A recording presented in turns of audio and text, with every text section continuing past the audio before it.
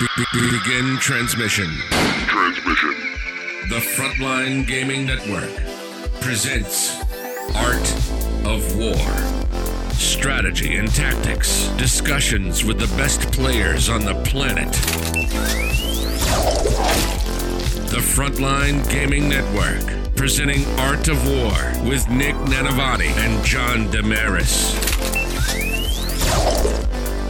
Hello and welcome to the Art of War podcast. I'm your host, John Damaris, and luckily for you guys, we have the one and only Tony Kopak joining us to talk about all things points related in the new 9th edition. Joining me as always is the one and only Nick Nanavati. He's going to help us break down this discussion, adding his insight from his years and years of competitive play and all of his success. Nick, why don't you go ahead, introduce Tony, let everyone know a little bit about him, and then we'll get into our first questions and start talking about 9th edition and the new points releases. Sure thing. So Tony, or as I like to call him, Paul, is actually one of my best friends, and we've been playing 40K since the good old days. He was the first person to ever win the Nova Open at the very first one, and then won it 3 times in a row, along with Adepticon. He's won the ETC with me on Team America. He's been around the block a few times. Also, his real name is Paul. His name is actually Paul Anthony Kopak. He just goes by Tony. No one knows this, but I think it's my civil duty to let everyone know. So, anyways, Paul, introduce yourself. Well, how can I really follow that up, Nick? You just outed me on a whole podcast. Damn. But yeah, I mean, I think you covered it pretty well. I've been playing for a long time at this point. I've been heavily involved in 40K since I was probably about 10 at this point. And I've been playtesting for Games Workshop for about 4 years now as well. So, wow, that's a lot. Didn't even realize it was that long. Yeah, it snuck up on me too. I was like, holy shit, it's been about 4 years now. We've been running through this whole thing. So Paul has been around the block on the playtesting circuit, and we can't get into too many details on how that all works and whatnot. But we are here to get his thoughts on the new point values. And then in part 2, we're going to discuss his opinions on how AdMech, who got a lot of price hikes along with many other factions, are going to adapt to the new and incoming 9th edition. So I guess let's just start anywhere with the new points. Well, let me ask a question first, Tony. What do you think about the new points? Like, do you think that there was like a general percentage they were aiming for, or is it more model by model that they kind of went by and made their decisions? So I mean, I think from it's been making the rounds now since everyone's NDA was lifted, and I think everyone can kind of take a look at it and form their own opinion on it. But like, it looks fairly obvious. It was like a percentage increase in most cases. Almost nothing got completely left behind. So in general, it looked like the goal was just to reduce model count and raise the points of the game, like they had said, and it's kind of what they delivered essentially. Gotcha. So, like, was there like everything is going up like 10%? So, like, why was the line 10% or 20% or whatever, but different for certain units? My example is like Guardsmen went from 4 to 5, Cultists went from 4 to 6. Like, why is there a difference there? So like as far as my impression on why there would be a difference is most likely going back to like an internal balance within the books. Something like Guardsmen is more of like the core of the army, whereas something like Cultists and a Chaos Marine army would be, like not really what would be incentivized to be like the main backbone of the army. So if I were to guess on that one, it would be more internal balance for the books rather than cross game balance. Yeah, that makes sense. I guess also this is something I've noticed about Games Workshop. They are trying to point 9th edition and kind of with the rules site too. You can see in what they've shown us so far. They're trying to create the game the way they want the game to be created. Like, they don't want Chaos to be 200 Cultists, but they don't mind if Guard is like 100 Guardsmen, because like that's Right. just kind of what the IP, the idea behind what a Guard army and what a Chaos army and whatever would be. Yeah, and I think that's that kind of came through in 8th in a couple different places. If something was kind of out of whack, or if it looked just kind of weird to put on the table, a lot of that stuff got corrected, I would say, over the course of the edition. Like they do want it's a game of armies in the far future, so they kind of want it to look like that. So if it doesn't fit with the factions, if it doesn't quite line up, Right. Like they don't want Chaos and Guard. Like they don't want Cultist Spam to just be a Chaos version of Guard. Like they want that to be their own. Yeah, Guard. like all the armies should have their own unique play styles, their own, clear identifiers. So stuff like that. Like, I mean, as far as explaining some of the points increases and the kind of the unevenness in places, I would say it does depend on the faction and like the, kind of relative place they should be in the army. Yeah. Okay. Well, I think that clears up some questions. I know a lot of people are like, they feel like the Games Workshop just kind of threw darts and saw what happened. But I think when you put it in that perspective, that's about like the armies playing the way they should in the eyes of Games Workshop, of course. That's it makes a lot more sense. What do you think, John? No, I agree with that 100%. Right. One of the things that I'm kind of curious about is from a points perspective, do you feel like, just as a general rule, that they hit the mark? Like, do you feel like the game is going to be in a pretty balanced place when we start out? And we can get into details about a lot of the different stuff, right, as we go along. But I'm kind of curious your perspective being a playtester, because you've probably played more games at those point levels than we have. Yeah. So like what I would say, as far as just to like kind of back up before we get into like the, how accurate or not the points are, I would just recommend to everyone that you look at this as like a fresh starting place, almost like the launch of Eighth was, with almost like an index reset. Look at it as a reset. I would look at it like completely with fresh eyes. I wouldn't, kind of like drag your army over, even though they're like the rule sets are similar enough to do so. I wouldn't kind of approach this edition with that mindset of like, oh, this got nerfed into oblivion, like this didn't change, it's useless still. I would look at everything from a fresh perspective, just completely reevaluate everything, starting from scratch, and then move from there and build off of it. Just that actually makes perfect sense. I was teaching literally the same exact advice in our Meta Monday session today in the War Room. Well, and I mean, I think West out there. It's worth pointing out that the relative value of a lot of units changed just based on the rules changes. So, for example, missions are completely different. They're completely different. You're not really focused on how much you can kill. You're more focused on existing in certain places or having the mobility to get to certain places. Like that always had value in 40K, don't get me wrong, but it seems like in the new missions, things that are durable and like might survive a turn to be on an objective at the start of your turn is going to have tremendous value for your army, right? Oh yeah, definitely. I mean, like 50% or more of your points are coming from literally standing in the right place with units. So like, controlling objectives, controlling the board is more important than ever, I would say. I see a lot of players, especially other players, just gravitating towards like 9 Warwalkers, 9 Vipers, like 3 Night Spinners. And it's like, I don't think this is going to work at all, to be honest. You need to just have a different approach to 40K to play 9th edition compared to 8th. Yeah, I think so. And I think that's part of the fun, right?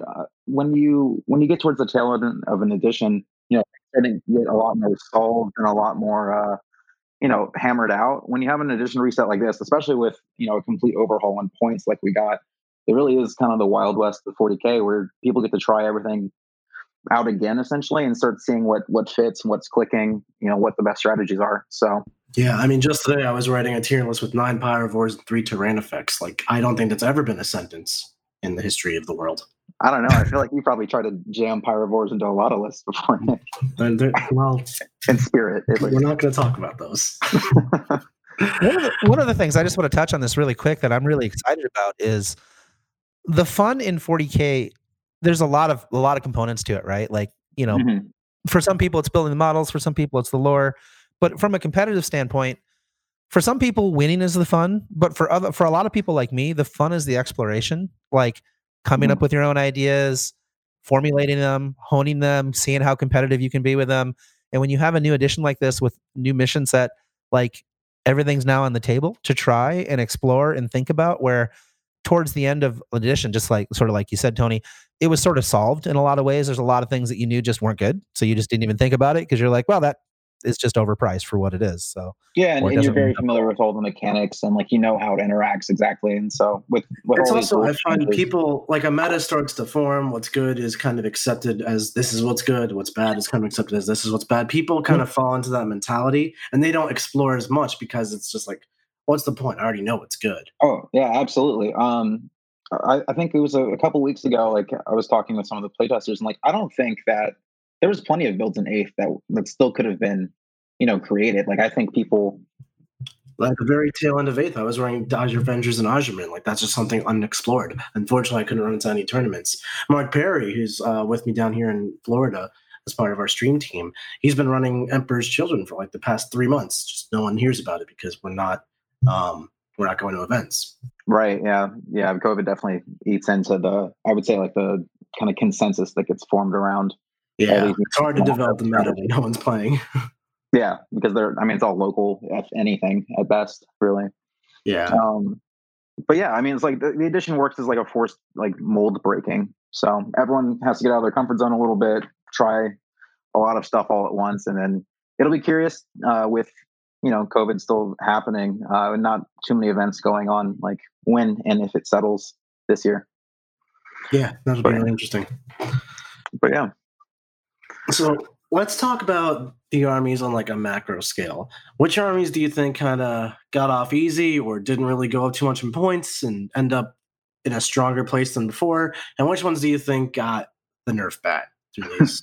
Which ones got slammed? I mean, I think let's start with bad news first, right? Let's talk about the ones that got slammed. I mean, I think consensus is pretty clear at the moment. Like Dark Eldar got off pretty rough. Can we get pause a minute and pour one out to the Dark Eldar players? Like, what the hell, guys? Yeah. Everyone's favorite 9-point warrior. It's there. So, I mean, for the Dark Eldar, it's not just that though. Like, they almost their entire regiment went up across the table, and so did everyone's. But it felt like there's one up more so, and especially a lot of their units were underpowered, and they also went up. So it's like, why?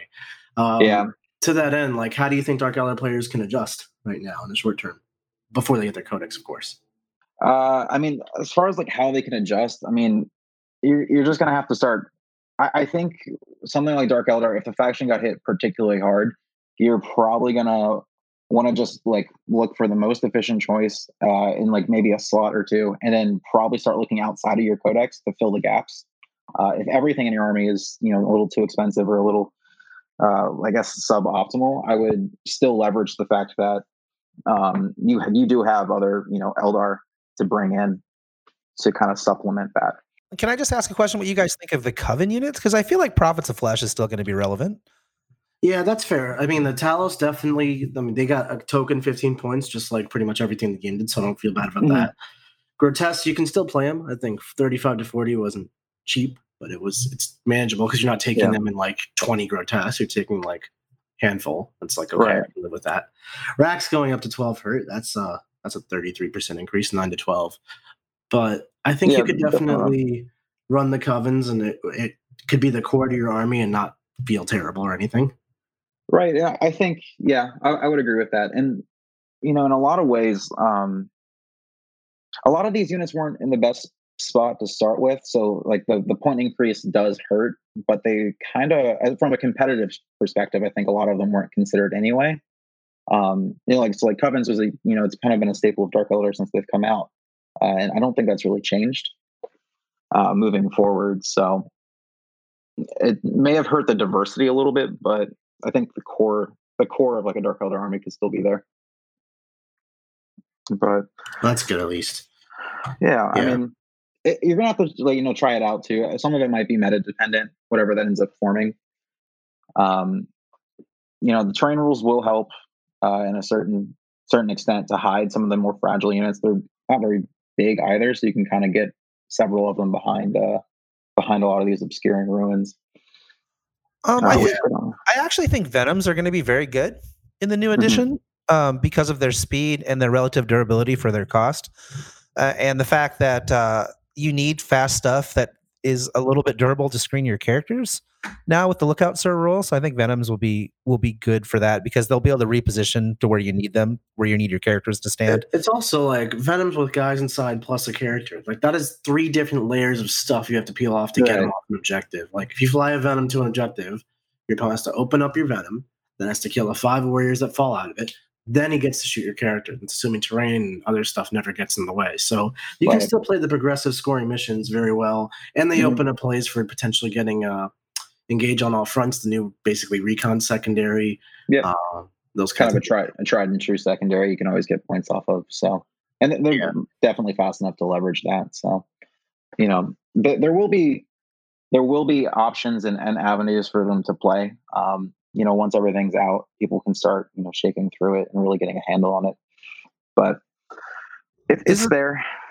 Is there anything they can do? And I don't want to turn this into just a Dark Eldar chat, but with the new reserve rules, is there anything cool they can do? I will say, I do think a Fire and Fading Ravager that's inside a ruin that moves up, touches a wall, blasts something to death, and then backs up is going to be a pretty powerful piece, right? And they'll have the CP to run it. Yeah, I have a whole theory about Fire and Fading Fire Prisms, but for Dark Eldar players, still Ravagers are definitely quite strong. Still, yeah. I mean, you can cross apply that to anything Eldar and Fire and Fade. I think like a good fire support piece is going to essentially like pull out like an old like Tau JSJ thing from the past and just shoot and jump back pretty easily behind a obscuring ruin and continue on. Really showing your age there, Paul. Yeah, well, I mean, you introduced me as like an old person, so I might as well lean into it a little bit. Yeah, you're just as old, so it's okay. 6 months older, actually. Yeah, boomer. Oh, no, I'm the boomer in this conversation. So. But the good news is I'm less mature than both of you, so that works. Yeah, it evens out. Also, a flat out lie. What else for not to be the bearer of bad news, but we are starting with the bad here. Who else is down in the dumps about these points, you think? I would say Orcs probably. Orcs got hit a little hard. Yeah, Orcs, I think, well, they got hit the hardest by the new coherency rules and the new charge mechanics and all that stuff, and the Horde blast weapon rule. I think Orcs really had that playstyle, like, identity, like, we are the Horde army. And Games Workshop is like, no more Horde armies. So I do have a question for you, Nick. Do you think conceptually there's much of a difference between running? So, like, obviously the blast cutoff is 11, right? Yes. Do you think, besides leveraging strats, if you want a Horde army, is there that much difference between running only 30 mans or just breaking them all into 10s? Well, I think that really kind of leads into the point I was going to make, is that the way Hordes are going to have to be designed now is just X 10-man squads instead of like 10 10-man squads is 100 orcs. 3 30-man orcs is 90 orcs. That's more or less the same amount of models. You're just doing it in various units. But in the case of orcs, it means you're not leveraging stratagems like Green Tide, leveraging Warpath or jumping effectively, fight twice, of course. So you're losing value there. For stringing out to your own characters, like one of the things that orcs did in general was like all their auras were like 3 inches. Right. 3 inches. It's like Breaking Heads is a 3-inch rule. So you wanted to have 4, 5, 6 orcs trailed back to your war boss so you could be fearless, or you could get advance and charge, whatever it might be, while the 20 other guys in your unit are punching the other dude in the face. With the 10-man and the new coherency rules, that's just no longer a concept. Granted, morale is definitely kinder to the Hordes, but orcs already had so many ways to get rid of morale, it didn't matter. So I'm really trying to just figure out what orc players can do to adapt their style. Yeah. So, I mean, like, obviously, like everything else in the edition, I mean, orcs currently have been a body horde, right? Like, they essentially are like body hordes backed up by, cheap guns, mech guns, and things like that, or any sort of like grot shielded units. Within the scope of the edition, they can still put a lot of bodies on the table. So, like, kind of what we were talking about with Dark Eldar, as far as, getting a lot of like fast units to get all over the board, get these secondary objectives and these primaries. I still think orcs can do that to a degree. I mean, they still have a ton of guys. I guess you can apply the same concept and just go to like tons of trucks with dudes in them. Yeah, I mean, there's fast things in orcs as well, and I think you can kind of reach back to that. It would be a different look for them from what they've kind of been playing as. And this really goes back to what you're saying. Like, you need to just approach it with a fresh set of eyes. What you used to do simply doesn't work anymore, at least in these cases. Yeah, I mean, I'm sure. Yeah, and some armies you can probably carry over without much issue. But yeah, like if it appears like they're struggling, I would just try something a little bit out of the wheelhouse and see if that actually helps. Kind of win some of these games. Yeah. And then orcs have like a very unexplored kind of mech orc vibe to them. They got a lot of support from their Psychic Awakening for like all of their weird buggy type creatures. Their burner bomb became amazing. Smasher guns and those mech guns still aren't that pricey for what they are. Like, I think they're severely undercosted, and now they're just like still probably undercosted. Yeah, I agree. Like, I don't think they really got. I mean, like the points went up for sure, but it's not. It wasn't, super rough for those units for mech guns. What about 10-man Grots though? I mean, them going to 5 hurts. Now I understand you don't want the baseline of the game to have a model cheaper than 5 points. I think that is clear between Brimstones and Grots, but 5-point Grots versus 5-point Guardsmen. I know we're not doing the cross codex thing. We already kind of went through the whole the identity of Guard and Grots are not the identity of Orcs, but like, what are Orc players to do with 5-point Grots? So I mean, I think they'll still fill that function of screening, of just like objective holding. If you can put them behind some of these obscuring ruins, or even if they're not obscuring, they're pretty small. You can still kind of hide them in a lot of scenarios. But like, honestly, you can hide Grots behind anything. Yeah, like they're very easy to hide. And like I think that's a role they can fill fine. Like, will you run 300 of them? Probably not. But like, I think one of the unique things about Orcs is like they will have a lot of units at this point, and I think they can really spread across the smaller board. And Grots will help do that. I think they'll really help like shore up the backfield, and like no one really wants to spend any time on them anyway. Yeah, shooting Grots is very unrewarding. Yeah. Orcs might have also the opportunity to make good use of the outflank rules, like bringing a big unit of Ludas in and blowing something up could be good, because then, especially because if you have them off the board, they can't be shot, right? And then they come on and they can come back in because they've got a long enough range, and you have to jump, so you have a lot of options of bringing them in and getting to something that you want. And also to that point, like that the board is shorter, so things like flash kits and tank busters, which have struggled with range issues in the past, being only 24-inch guns, that's so much more powerful. Like, I've been playing a lot of games on newer tables. 24 is all you really need, and the fact that flash kits have a strat to go to 36, you're not hiding flash kits. That's all that means. Yeah, and like it's on like kind of slowish models too. Like anything fast with 24 doesn't have any issues whatsoever. Like, you can definitely get across the board and reach, and like the objectives. And a lot of like, there's not a lot of objectives that are hanging back either. So like, people have to come up and play around the middle, I would say, in a lot of scenarios. So Orcs can just brawl in the center with their relatively shorter range guns and not be at any sort of deficit, really. Yeah. Well, so I mean, it just demonstrates like more of the fertile ground to explore, because we just don't know what's going to be good, because we don't know what's going to come out of everything, right? So. I'm really seeing that 9th edition is definitely a more rewarding to the MSU style approach, instead of to take 30-man units, put all your buffs into a kind of approach that 8th edition was very known for. Especially the fact that kill more was a thing. You put all your eggs in one basket and then make that basket super hard to kill. Your opponent can't really get kills, kill more, that die secondaries, that kind of thing. None of that matters. Now you just need multiple units all over the board, especially so with the fact that only a unit can only be on one objective, or hold one objective rather. Right, yeah, no like stringing a 30-man across the table. So that's just a different reality to think about. Yeah. And Orcs are one of those armies that do have access to a lot of different units that could potentially play into that MSU style, and get all over the table. So it's just a different way to look at it. And for our less experienced players, MSU refers to multiple small units, just that concept of having lots of small squads doing lots of stuff all over the place. Mm-hmm. So who else do you think kind of came out this rough, or needs to at least adapt their play style the most? Well, I think everybody has to adapt their play style a lot, but I guess one I won't say they came out rough necessarily, but it's really going to force a change in play style. I think is Tau and the shield drone change, going up 5 points a model. I'll be very curious to see 15-point shield drones. I'll be very curious to see if Tau lists. We're actually playing Tau this week on stream on Friday. I'll be playing against Richard Siegler, who's kind of like the Tau guy. And he's busting out the Tau Nart for me, because that thing is now under 900 points. The big tuna. Thanks, G-dubs. Yeah, I think big tuna gets shot in the face by that one. Yeah, I mean, I think models like that are kind of interesting, because they're big, they shoot a lot, they're scary, but they're like durability wise not much different than a lot of other models that are almost half their cost in this game.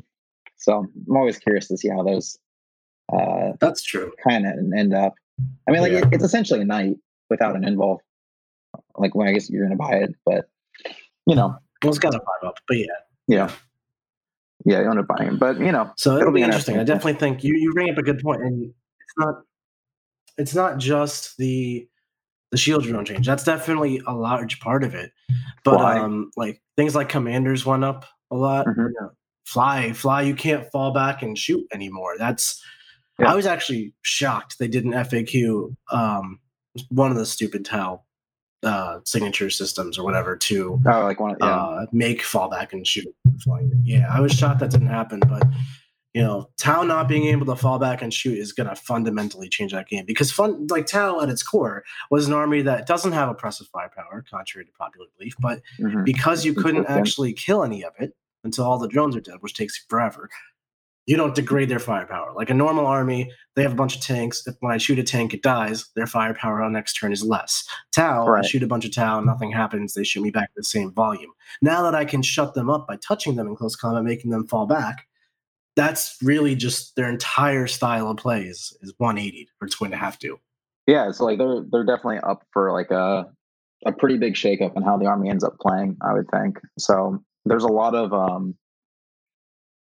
I'll be curious to see what they're going to end up doing, especially with contesting a lot of those objectives. They're kind of up close and personal, and see how Tal end up doing that. Yeah, and I know playing against Siegler a lot. Like he used those 2-man shield drone squads, which you can still take. It's just you'll take a lot less of them now. To get his board control, go contest 2 objectives, go hold 2 objectives, that kind of stuff. There's absolutely no world where 2-man drones survive the turn on an objective. So back in ITC land, you can just run up to objective. I got hold more bonus, and you killed 2 shield drones. Okay, good for you. Now it's Right. like I ran to this objective, and you have OBSEC on it, so I'm not contesting it, and I have to sit here through the whole turn to hold it. That's going to be tough. Yeah, It is giving really a up. mentality shift for Tau players. Just a couple questions around that. Mhm. Do you guys think that the fact that they can shoot in combat makes up for the no fall? I mean, you don't get to choose what you shoot at, but at least even though you can't fall back and shoot, you still get to line your guns up and do some damage. It can. And I also, speaking to Siegler, he's planning on using a Riptide to Nova for the jump thing, and then maybe spending a command point to also get its gun to a better profile. So you have a fully functional offensive Riptide jumping out of a ruin in the moon phase, blasting the crap out of stuff, jumping behind, and making good use of the obscure rules since it's only 14 runs. So that's not really going to help with the mission struggles, but it definitely is a way to keep your firepower up and intact without the shield drones. I mean, those crisis units can sit on objective, right? I mean, they do have a big crisis suit unit that can put on an objective and pretty much count on being there the next turn. It's really, they are good for that. They're not OBSEC though. Right. And the bigger issue, I think, is that the crisis suit units, typically, if they're doing the board control, which is really what they're there for, are going to be near your opponent, which means they're more likely to be charged. And if they're being charged, then they can't shoot into combat. They can't fall back and shoot. That's huge points of your army just not doing that. Yeah, I mean, I think as far as the objective play, I think could be definitely a big weakness for Tau moving forward. Just the way the missions are set up and the way that their mechanics interact, it could be tough for them to really rack up those primary points. They do. I mean, it's worth mentioning they do retain Overwatch, which I think is kind of like their big consolation prize this edition, with it going away for pretty much everyone. I remember when I saw that, I was really upset. But having now seen how it all shakes out, it's going to be okay. Yeah, I mean, it's still a thing that they do very well, and it's very, very unique, very Tau. I'm sure people love it or hate it. It's a mix. But yeah, I mean, it depends on which side you're on. Yeah, literally, are you shooting the Tau guns or not? Yeah, that was a fun one. So yeah, I mean, Tau will be very similar. Yeah. What other armies do you think have struggled at all? Or do you think we're starting to get more into the armies that are just changing their style? Mm-hmm. I mean, I think one that pops out to me, probably Sisters. I don't know if it's going to be like I think this is kind of like a middle ground one, but the points increases generally hit Sisters in a lot of ways that Like they were cheap and efficient. Now they're kind of expensive and still a little fragile moving forward. But they can still probably move into some sort of. I've been playing a lot of Sisters myself, and I feel like the Seraphim and the Zephyr, the Flying Girls, have gotten hit really hard.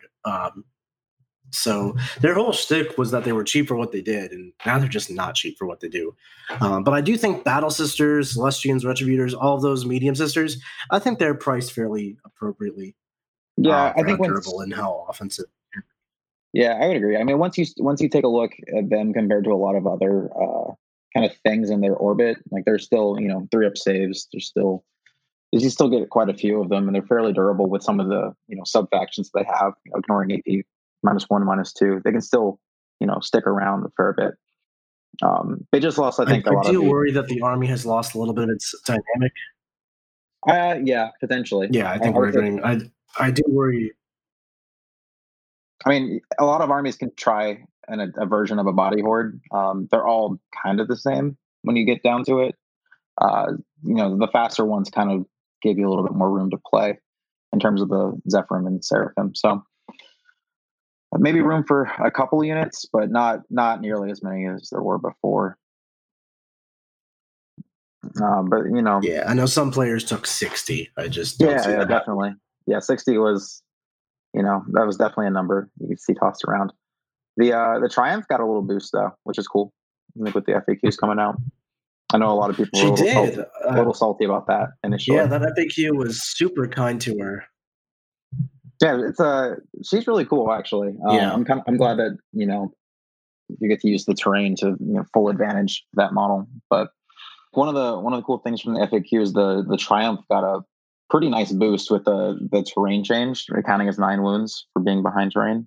Yeah, that was a very pleasant surprise. I did not expect that. I was kind of just checking the FAQs as a token. I didn't expect to see anything real or shattering.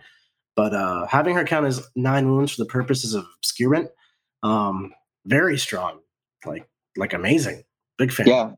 Yeah, it'll definitely she's like a giant walking buffet. So I mean, I've been using it in the last 2 or 3 games I've been playing Sisters with, and she's an abstract model that I think a lot of players are kind of afraid to try. I know I was at first, because it's like, do I want to pay almost 200 points for something that doesn't really do anything besides occasionally pump out some buffs? But oh my god, she's worth it. She's amazing. Yeah, she's definitely she might be one of the weirdest models they've released in a long time, honestly, just from approaching it. But definitely, I think, besides people liking the way it looked initially when the Sisters book dropped last year, I think there was definitely some hesitation from the competitive community to pick her up right away. She completely broke the mold, and not in this breaks the mold, but it's obviously broken way. She's like, I don't have time to try this kind of thing. I'll get to it later. Yeah. It's just too weird to pick up immediately. Right. You just needed a whole edition to try it again. We needed 6 months of not having any events. Sure, really get your brain going, locked up in Florida. It's true. All right. Well, we've talked a lot about people that sort of came out in the wash.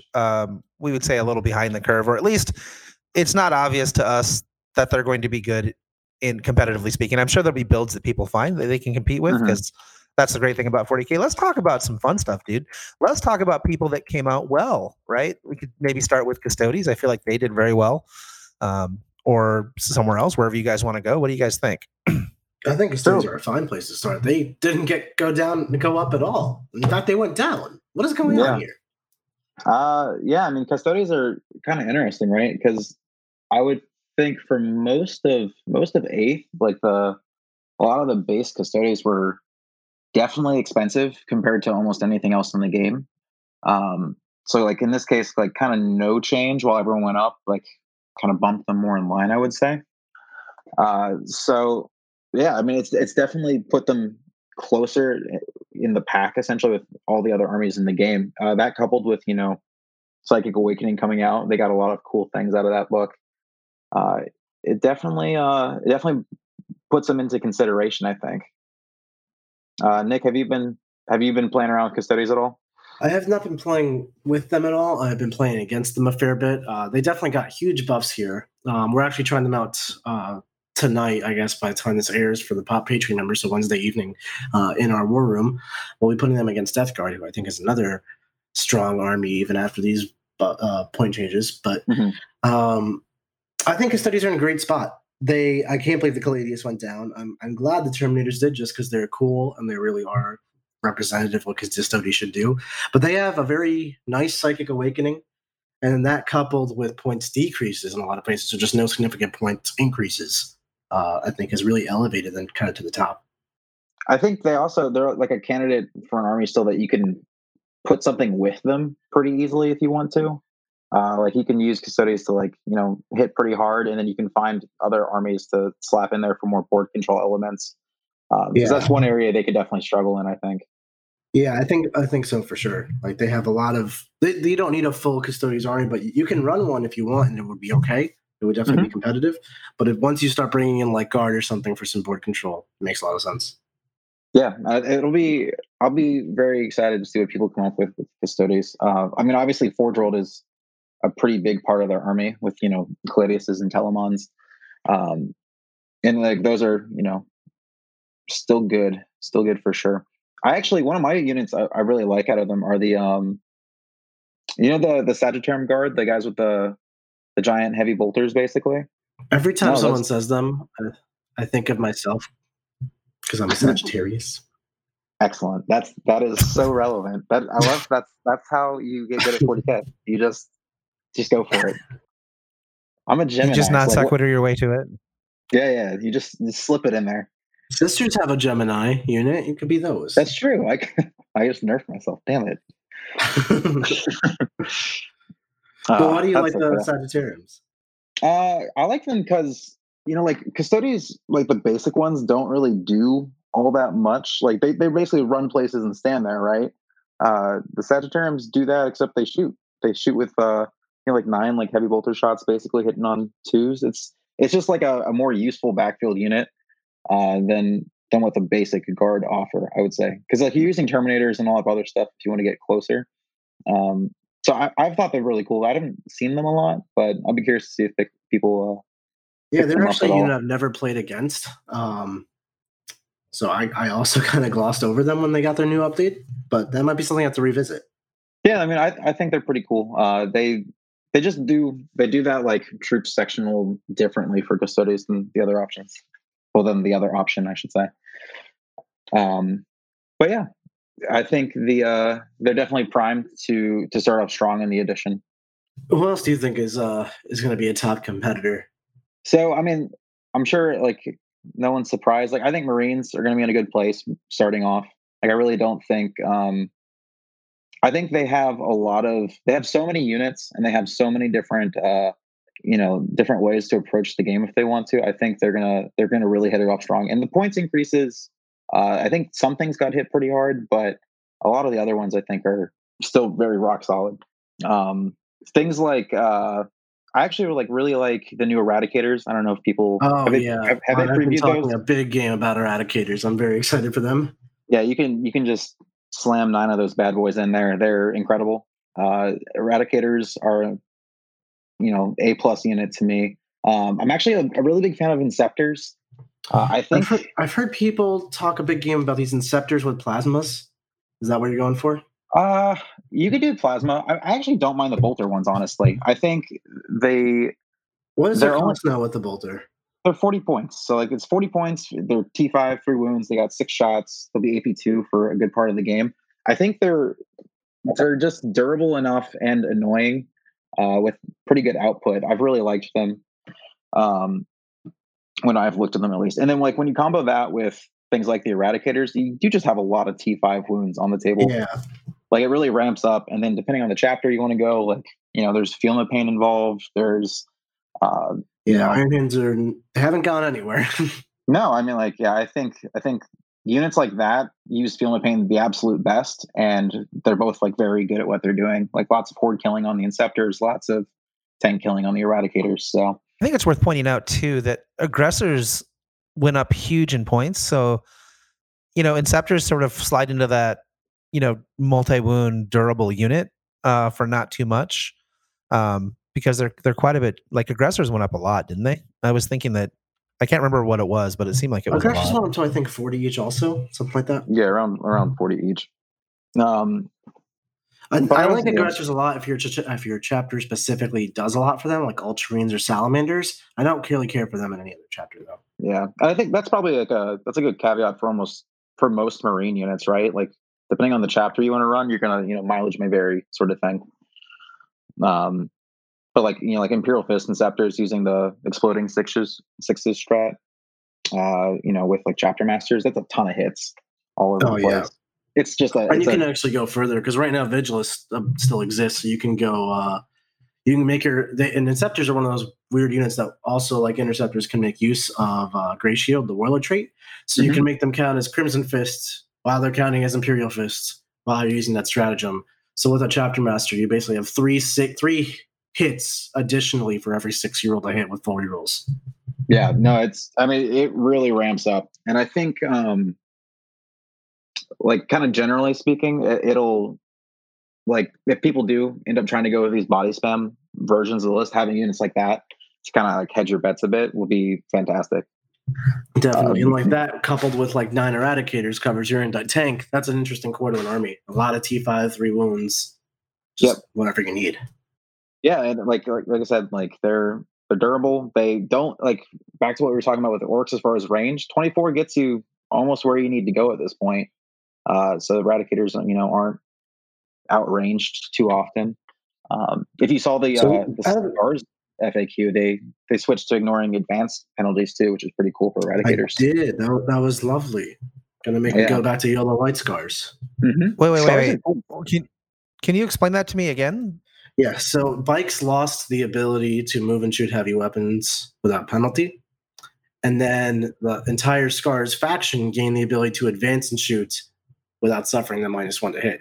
And White Scars also have a stratagem that allows you to advance and shoot heavy weapons and make them count as assault weapons. So then you're advancing and shooting your heavy weapon without suffering any penalties. Yeah. And both of these units we're just talking about are all assault weapons, so it slots in very nicely there.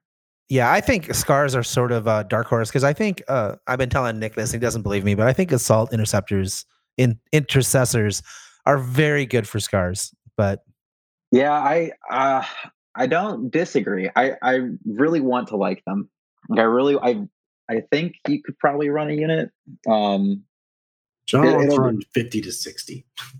Yeah, I mean that goes back to some of those extremes, right? You can probably just slap bodies on the table. I think that gets into like a matchup thing.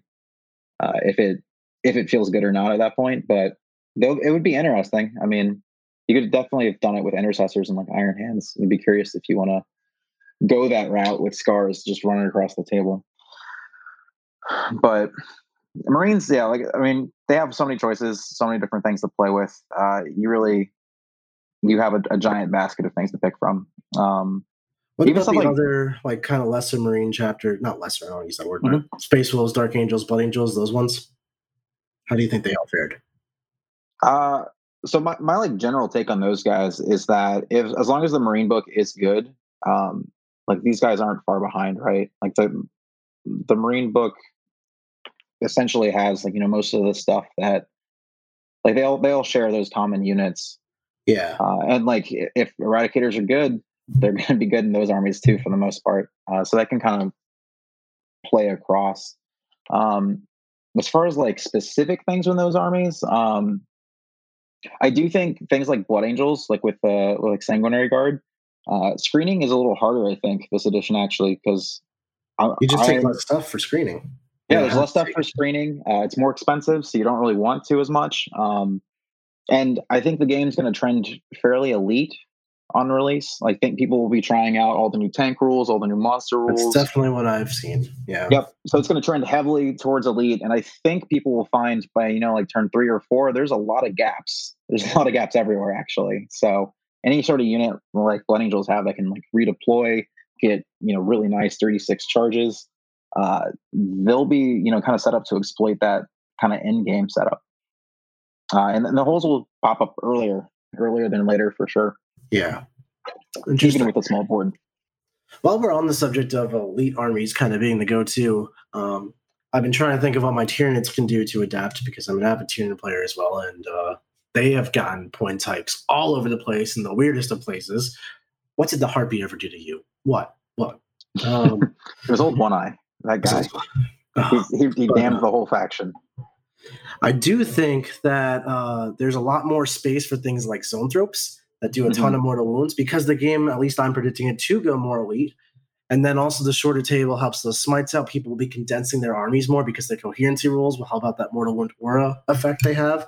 I think Zoanthropes have a large amount of play, and then coupled with like terrain effects and pyrovores to potentially clear the chaff, so the Zoanthropes actually hit home when they hit.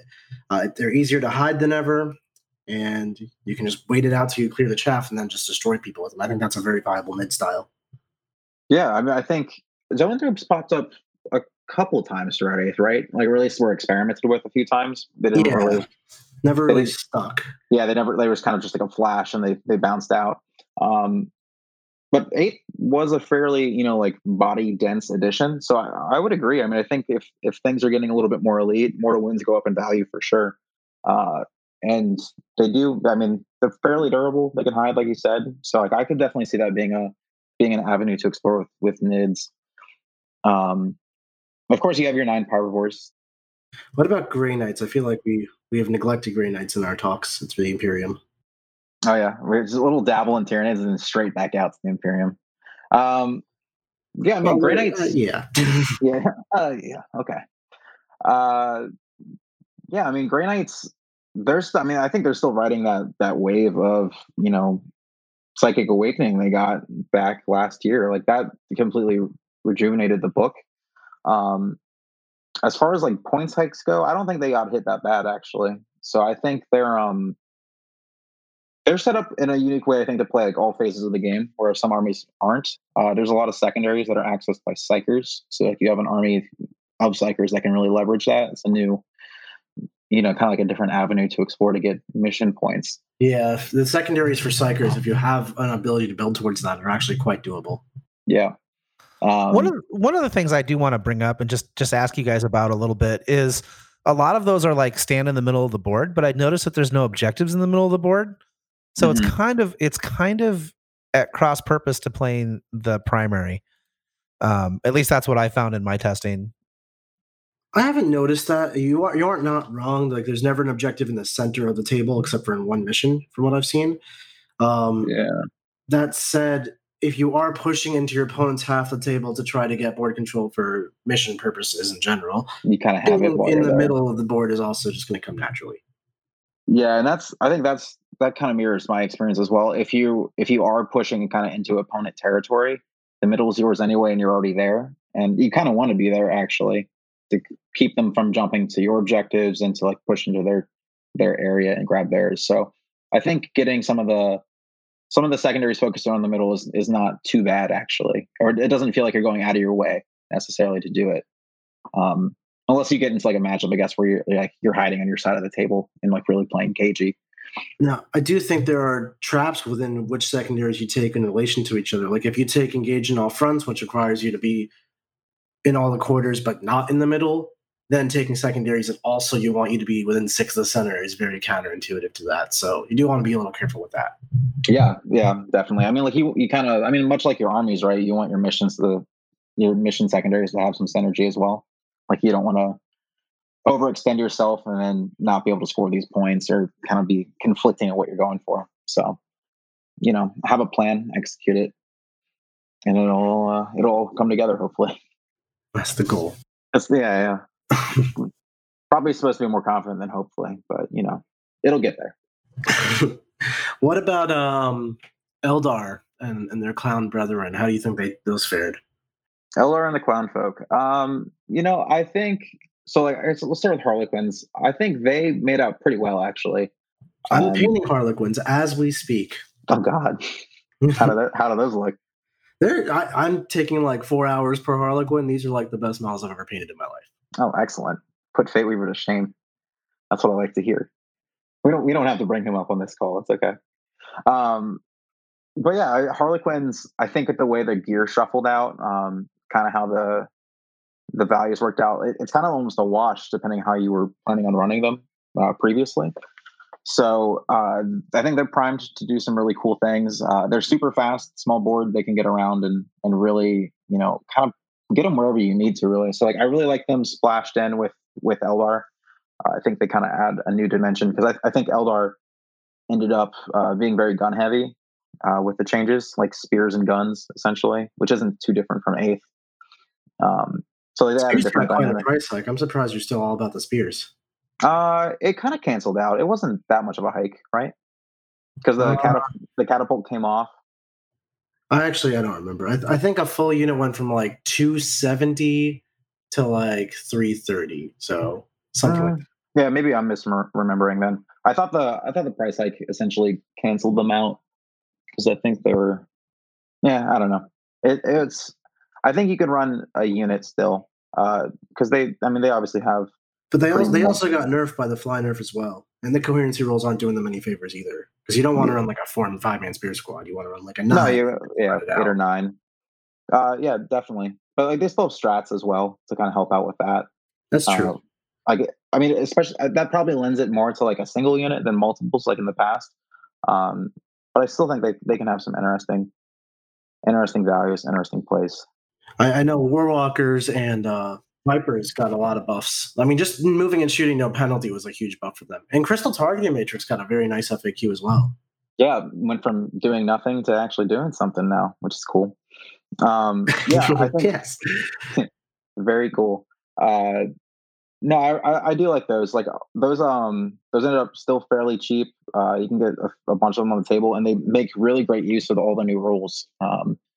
Warwalkers and Vipers are both, I think, right into consideration now, which is pretty new for them. They haven't been there in a while, especially Vipers. I mean, Vipers have definitely been living on the sidelines for years at this point. How did Crystal Targeting Matrix change? I guess I missed that. Just for our listeners. So basically, it's instead of letting you move and shoot without penalty when you shoot the closest target, because all vehicles just do that now, it lets you advance and fire heavy weapons. And because you have battle focus in your Eldar, you can advance and fire no penalty. It's very similar to White Scars, basically. Mm-hmm. Yeah, so just even more maneuverability on a lot of these guys. Yeah. Which could be very cool. But yeah, I mean, I think Eldar will remain pretty solid, I think, over the course of this like initial edition release. I don't think they got hit like so hard that they can't compete. I think like a lot of other armies, the units that were bad got worse. And so like maybe a little hits of diversity, but I still think they have some solid builds. I'm still running my Dire Avengers and Azurman. It's still going strong. It's literally undefeated. It's got another debut on Friday. It's going to fight the Talnar. That might be too much for it, but we're going to give it a shot. It's undefeated because it hasn't played the Inceptors yet. It hasn't played the Inceptors yet. It haven't been shot by that many bolters in a while. That'll be interesting to see how it goes against the Talnar. Probably not so bad, actually. I'm not sure. We'll see. Yeah, so check that game out on our Twitch channel on Friday at 6 p.m. Eastern Time. That's twitch.tv/AOW40K. We do weekly games on there, same time every week. Now that I'm done with my commercial, shouldn't we put a commercial in here somewhere? Yeah, let's take a break to get a word from our sponsors. This episode is brought to you by HP Instant Ink. No one is reading your mind, but HP Instant Ink knows when your printer is running low and sends you new cartridges, so you never have to think about ink. Save up to 50%. You'll pay less than $5 a month for ink and never run out again. Find out if your printer is eligible and enroll today at hpinstantink.com. Conditions apply. For details, visit hp.com/instantink Spotify. Let's focus the discussion a little bit more around what our impression is on what is going to be good in 9th edition, regardless of points, right? So can we talk a little bit about maybe... Wait, we have to finish Chaos. We're not done yet. Oh, okay. We can talk about Chaos. We can't forget Fate Weaver. All right. Well, everyone else does, but I haven't. All right. Well, let's talk about Fate Weaver and Chaos. All right. How do you think Chaos came out overall? Like Thousand Suns, Chaos Marines, Demons, Death Guard, the whole shebang. Yeah. So I think that like both the cult armies made out pretty well. Death Guard for sure, and Thousand Suns. I think both are largely fine for what they've. The Death Guard got hit by an interesting, I guess, lack of FAQ change. Now they can't cast Smite multiple times without it getting harder and harder. Same with Grey Knights. No, the Thousand Suns. Yeah. Yeah, the Thousand Suns. I think that's a fairly significant nerf. Yeah. I mean, it's definitely a significant nerf. But I feel like a lot of Thousand Suns too were kind of added in, right? So like I don't know how much pure Smite spam was coming out at this point. But they still have a ton of other powers they can offer. Yeah, they add a lot to Chaos as a whole, I would think. Yeah. One thing, detachments did change though, so it's a little harder to get the ones you want. Yeah, instead of going for 1,000 Sun Supreme Command, because that just doesn't really exist as much anymore, now it's just taking Magnus. I've been taking a Word Bearer's Patrol along with my Chaos, which is just a Terminator Sorcerer and 10 Cultists. And while it's not nearly as powerful or potent as the 1,000 Suns, what it does is it lets you auto pass warp time whenever you want. That's really all that it needs to do. Yep, shoot across the board like a rocket, and gives you warp time, gives you prescience. In a pinch, you can swap a power out for Death X, and then with your Word Bearer strat, you can just auto pass even if you fail. Yeah, I mean that gives Word Bearers a little place in everyone's hearts. Finally, they've been much maligned for a long time, I think. But back to Death Guard, I think they were set up to be super strong moving into 9th. Psychic Awakening really did a lot for them. I had like a meltdown when I saw their Psychic Awakening. Yeah. I was like, this is just beyond. This is like Iron Hands, except it's stronger. And green. Their points have at least helped with that. Yeah, I mean they weren't exempt from getting raised in points in any way, really. Like everything got an increase of some kind. But I regardless of that, I think their rules are just really good now, and they have a lot of options. I think, like just to be super obnoxious on the table, they're hard to shift, hard to get to the things that actually are doing damage. That's part of what you need to do to be successful in 9th edition. So that's what makes it so potent as a combo. Right. It's not just the fact that they're annoying and you can't kill them. It's that they're getting all the points for doing it along the way. Their natural strategy is very much rewarded in 9th edition. Mm-hmm. Yep, and they should be able to take pretty good control of the board, actually. Like as far as like establishing, board control across the table. They'll definitely be ones to watch. I think if you're playing Chaos, or if you lean to any sort of Chaos you want, they're definitely an army to look out for and to potentially pick up. I actually just recently started a Death Guard army myself. So you've been starting a Death Guard army for 4 years. I finally bought all this stuff, like a few months ago. So that counts. If things have primer on them, they're not, painted, but they're getting there. They're moving along. Mm-hmm. But yeah, I think both the cult armies are pretty interesting. What about just like all those other side chapters like World Eaters, Emperor's Children, and Iron Warriors, etc.? I mean, I think the core rules did help them. Like a lot of those, I guess I would say like a lot of like if you're playing like Iron Warriors and you were going like vehicle heavy or demon engine heavy or like anything like along those lines, I think the core rules really did they did you a lot of favors. There weren't a lot of fly guns in Chaos Marines, so I think those are still an interesting addition. Nick, you've been talking about Emperor's Children for quite a bit. What's the best part about that now?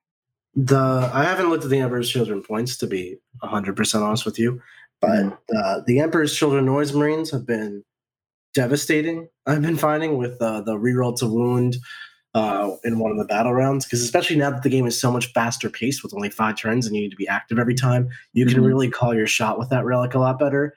And even if you are going second and you want to pop a turn 1, pop it at the start of the first battle round, and when your opponent blows up all your Noise Marines, you just kill them anyway. Yeah, just keep going, shooting back along the way. Yeah. With them in +1 damage and +1 strength strat in those Noise Marines, you actually threaten vehicles like very well. It's shocking. That of course with vets. I watched a unit of Noise Marines, a full unit, kill 2 with shooting twice, kill 2 knights. That actually happened. And it was not crazy. The math, I did the math. After it happened, I did the math, and I was like, wait, this is not insane. This is actually this is average. pretty close to average, which I was like, oh my God, are you serious? That's that's a lot of firepower they're packing. And when a couple with Death Guard, and that's really what we've been doing, they're so difficult to deal with because you can't just charge them. If you're careful about your Foul Blightspawn's placement, he has an aura of making you count as if you're not charging when you go into them. So you charge into the Noise Marines, and they have always strikes first, and they just beat your face in after you charge them before you attack them. So it's a very hard unit to deal with, I've found. So I'm very excited about the Emperor's Children. I had to check out how Noise Marines fared. I don't think it was too bad. I think it was only a couple points, honestly. Yeah, that's fine then. Yeah, like it wasn't anything super significant. It wasn't Dark Eldar Warrior treatment? Not quite, no. I mean, Dark Eldar hate, Noise Marines anyway. It lines up. They got the bad end of the stick. But I think Chaos, like, with all the detachment changes and less faction mixing, or like the disincentive to do it, I still think they're coming out in a pretty good spot, actually. I think things like Death Guard and those like just kind of single focused detachments from the other chaos armies really, you can still mix them together without too much of a loss as far as CP or resources, and get some pretty unique armies that are strong and really aren't like things we've seen previously. So I think they have a lot to look forward to still. That's awesome. I think that pretty much covers all the main armies. I know we didn't touch on AdMech, everybody, but we are actually doing the entire second half of the episode on AdMech because Mr. Tony Kopak, also known as Paul over here, is an avid AdMech player, and I want to get his deep thoughts on those. So join us in part 2 for that. John, were there any other questions you wanted to ask Tony? No, we can talk about AdMech in the second edition. I just as a general, I wanted to ask Tony, since he is a playtester and he's probably played more 9th edition than any of us, what core attributes are you looking for in your army? Like, what are you building your army around? What's the you understand what I'm saying? Like, is it like, so yeah, what is like the kind of like key features I'm looking for my armies to have? Yes. For me, it's been board control. Like I really think like you need to control the field. You need I guess like my personal style is to do it with a bit of durability as well. So not, a billion bodies just flinging them everywhere. But I would say, durable board control units that you can kind of use to swing around the table and establish control, and then, kind of pick sides and start dominating the objective game that way. So that's probably the biggest feature that I would want. The other thing I've been looking at is just making sure you have a couple units that could potentially use reserves effectively, either strategic or by their own means. The boards are small and there's not always enough space to hide. So I think being able to like preserve, like a pretty significant amount of like shooting or counterpunch or something like in your army is important, or have the ability to do so. So it's not just kind of like everything's on the table. Hope you go for a service scenario. So those are probably the two big things that I look for in my armies right now. The other thing, it's not really like an army thing, but like units that can kind of take care of your characters. I think that's going to be a big shock to a lot of people. It's so hard to get used to. The fact that my characters just aren't safe anymore. Yeah. The moment that you like set up a bunch of characters next to a unit and that unit makes a charge, and then next turn you're like, wow, all of my characters are dead. That was impressive. It's a shock when it happens. So finding units that can actually like reliably get, army depending, but like your buff characters around the table, or, some of the damage dealing ones, that's a big change. And you definitely need to kind of think about it from an army construction perspective as well. Cause I don't think you can just throw everything on the table like you did before and just have them be safe. So that makes a lot of sense. I've killed librarians and sorcerers with my exorcist. It's just silly. Not silly, but it's definitely a mentality shift. Oh yeah. Like early on playtesting, we would do stuff, we were like, characters are still in the backfield holding objectives, and people are like, well, this Whirlwind Scorpius is going to blow that guy up. And you're like, oh shit. I definitely did that. I guess right? He is. Yeah. Like, oh yeah, he's just dead. Like that guy's not making it out alive. it's definitely a big shift. Something you got to pay attention to. Bodyguard units are pretty cool now. I actually think that was kind of a neat repercussion of the. That's a good point. Of the Return of the Celestians. Yeah, I mean, I think anything with a bodyguard rule was pretty. It was a pretty specific thing if you wanted it in the past, or it was just like a nice bonus. Now I think it's something you would actually seek out, right? Yeah, potentially want. Yeah, depending how your army goes, or if it has the units to protect stuff. I've been playing a lot of games with Talon Masters just because I like them, and so I've actually been designing my lists in 9th edition around keeping Talon Masters alive. So I've been doing like weird stuff, like putting a Relic Leviathan in with spell support to give him 4-up versus mortal wounds, and then toughness 9, just to keep him in front of my characters and sort of be like this rock hard thing that I can count on being there the next turn. Like, with Duty Eternal, nobody kills that thing. That's actually very similar to how I used to use my Iron Hands written up back when I was doing the Iron Hands thing. So yeah, that's tried and true, John. Yeah, right. And tactics. Yeah, and I mean, that guy didn't go up that much in points, right? Like the Relic Leviathan only went up 30 points, I think. So, which didn't. Yeah, same with the Scorpius. Also, was not hit as hard as I expected. Yeah, Scorpius is still good. We didn't touch on Marines, but Scorpius good. Thunderfire less good. Definitely an artillery piece that you can still include in your army, though. Very good to have around. But yeah, that's also like part of those like. That board control perspective is those tough units usually will protect your characters as well. So it's nice to have all those available. Checks a lot of boxes at once. Man. I hope you guys enjoyed this wonderful episode on 9th edition points. I think it was a really cool one.